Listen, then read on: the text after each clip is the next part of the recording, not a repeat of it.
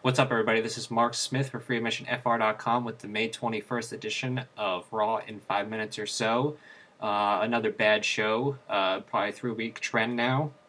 Hopefully, we're going to pick up soon, but started out with John Cena talking about his match with Laurinaitis. It was interrupted by Laurinaitis, who was on a scooter.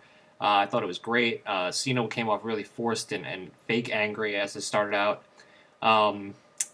Anyway, Laurinaitis says that if anybody touches him, he's fired. Says he hired Big Show back on Saturday, which would have meant that under the original stipulations, Big Show would have been fired. So everybody on Twitter went nuts about that. He says that Cena's going to face Big Show at No Way Out. And Big Show came out. They called the fans chanted him a sellout. He got angry and started yelling at people. It was a terrible way to open the show. After all of that, Big Show leaves. David Otunga comes out, and we have David Otunga versus John Cena, complete squash match. After the match, Tyler Rex, Kurt Hawkins, Titus O'Neil, and Darren Young attack Cena.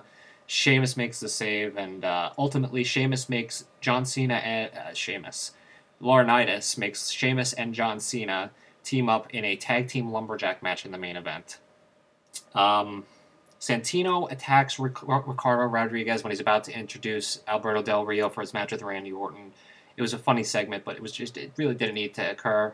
They announced the move officially to 3 hours in July, which is terrible.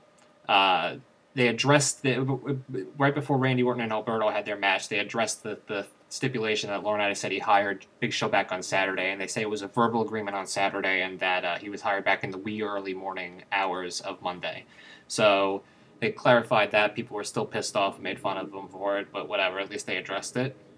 Randy Orton and Alberto Del Rio had a pretty good match. It ended when Jericho came in and basically hit Orton with a code breaker. Gets on the mic, calls himself the best in the world a few times, and hits him with 2 more code breakers. So looks like we're getting Randy Orton versus Chris Jericho and Sheamus versus Alberto Del Rio, which I am both fine with.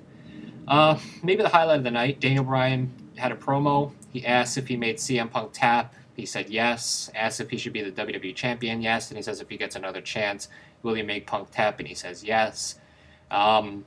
Says he blames the referee for incompetence and demands a rematch. Punk came out, says their match was one of the greatest battles he's ever had, and that he pinned Bryan 1, 2, 3. They show a clip from SmackDown where Kane attacked Punk and Bryan orchestrated it. So Punk brings out Kane to face Bryan.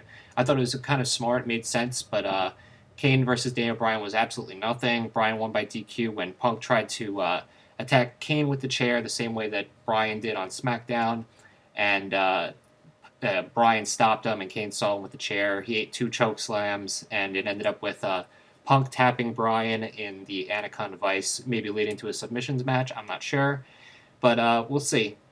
Following this, there was a segment with AJ and Punk. Punk made her cry over something. I don't remember exactly what.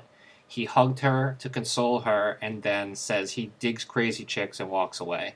So, of course, there's tons of diva jokes there. 2 rapid-fire matches here. Christian versus Jinder Mahal. Christian looked really good here. He got a good match out of Jinder Mahal. He won with a kill switch and a frog splash. I was fine with it. They had a Divas match of Kelly Kelly versus Beth Phoenix.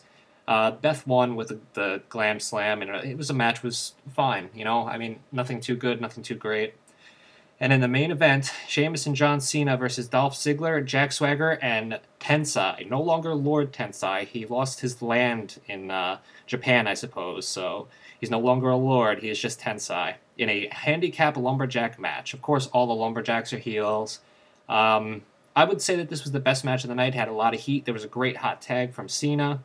The locker room emptied at the end of it, so there was no real win. It just ended up with everybody fighting.